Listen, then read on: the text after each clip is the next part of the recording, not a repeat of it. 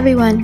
My name is Maria Thomas, and I work for Allianz Research, the global team of economists, strategists, sector advisors, and foresight experts of the Allianz Group, led by Ludovic Subron. Welcome to Tomorrow, a podcast where we'll be talking about our latest analyses of economic and capital market developments, as well as our views on trends affecting risk management. Let's get started. Rising interest rates and lower growth are taking a toll on companies. In this episode, we find out more about the outlook for business insolvencies in 2023 with Maxime Lemerle, lead insolvency analyst at Allianz Trade. Hello, Maxime. Welcome to the podcast.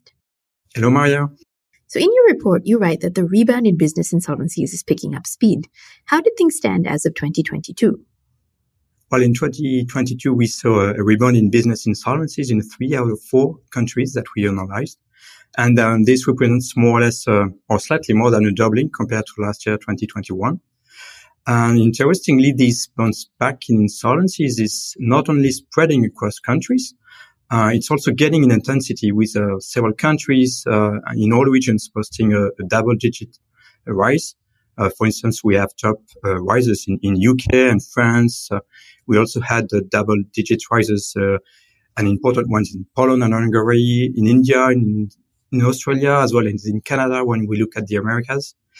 On top of that, we have also the rebound, which is, spreading across sectors. If we took the example of Europe, we have, in particular, a catch-up in sectors that most benefited from the state support measures that have been implemented during the COVID-19 related lockdowns, and more recently also with the energy crisis that followed the outbreak of the war in Ukraine. So in Europe, we saw largest increase in specific sectors such as the food accommodation services, such as the transport and storage sector, and also worth mentioning the trade sector. And to end with one sector, we should also add construction, even if the increase was less important than for the other sector. But, in all countries, especially in the advanced economies, we have construction sectors, representing 1 out of 5 insolvencies.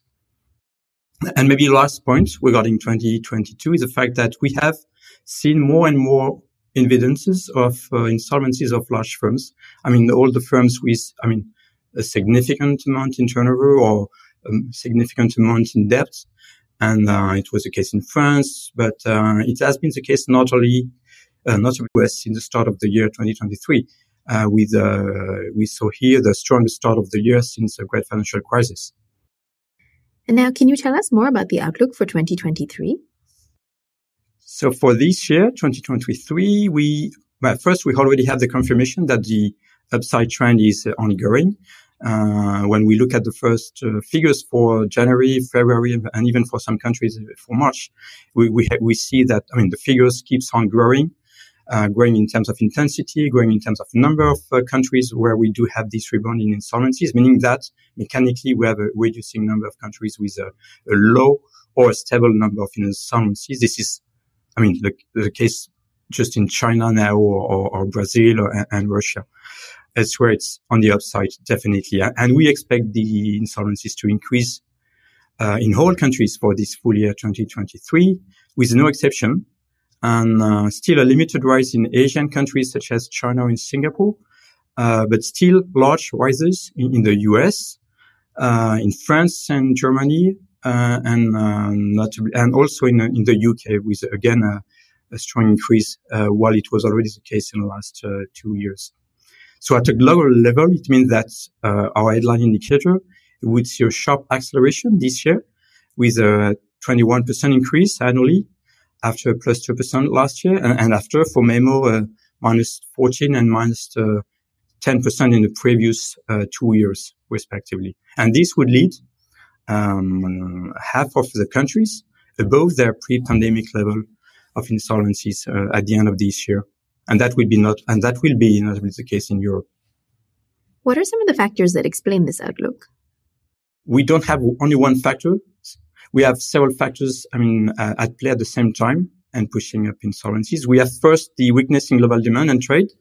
Of course, fears of recession have reduced compared to the end of last year, or even compared to the start of the year. But in most countries, the outlook in GDP momentum is still well below the minimum required to lead to a downturn in insolvencies, and that's based on historical standards. And we calculated that Europe would need 1.3 percentage points more in real GDP growth to just stabilize its number of insolvencies in 23-24 in average. And for the US, that would be 1.5 percentage points growth that would be needed, again, just to stabilize the number of insolvencies. The second factor is our expectations of prolonged pressures on profitability, with first, the input costs to remain elevated, notably in the energy side. Secondly, the recovery in wages that we expect to persist. And third, to the tighter for longer financial condition, given the turmoil in the US and European banking sector. And this combination of factors is about to test the resilience of the most fragile companies, notably the SMEs, but not only, at a time when the weakening global demand will reducing firms' ability to pass on price increases to customers. So, and the factor we already saw last year that our cash burning index turned negative in many countries in Europe, but also in the US. You mentioned that one of the factors is tighter for longer credit conditions. So what could happen if credit crunches further? So definitely a financial crisis will act as a catalyst for insolvencies. So if we do a replication of the great financial crisis, based on the differences between the final outcome in terms of insolvencies for 28 and 29 and the forecast that we made for the same period prior to the outbreak of this great financial crisis, then we would end with our insolvency forecast to be boosted by a double-digit points. If we want to make it more practical, it would mean in number of firms that we would have more than 20,000 extra insolvencies in the US. And for the Western Europe, the number will be even bigger, because this would mean that we would have 100,000 more insolvencies than what we currently forecast for Western Europe for the coming 2 years. But even without a large financial crisis, that the one we had in 28-29, credit crunch would lead to additional insolvencies anyhow. In case of just of a credit squeeze, that would lead to stop new loans growth, we would see more than 10,000 extra insolvencies in the US and more than 45,000 extra insolvencies in Western Europe. Thank you very much. Thank you, Maria. Thank you so much for listening. You can find the full report we just spoke about on our website. We'll leave a link in the show notes. If you'd like to discover more of our research, you can also follow the Ludonomics newsletter on LinkedIn. We'll leave a link down below for that too. If you like the podcast, please send it to any of your friends who might like it too, and leave us a rating and a review. We'd love to hear your feedback. In the meantime, stay tuned for the next episode.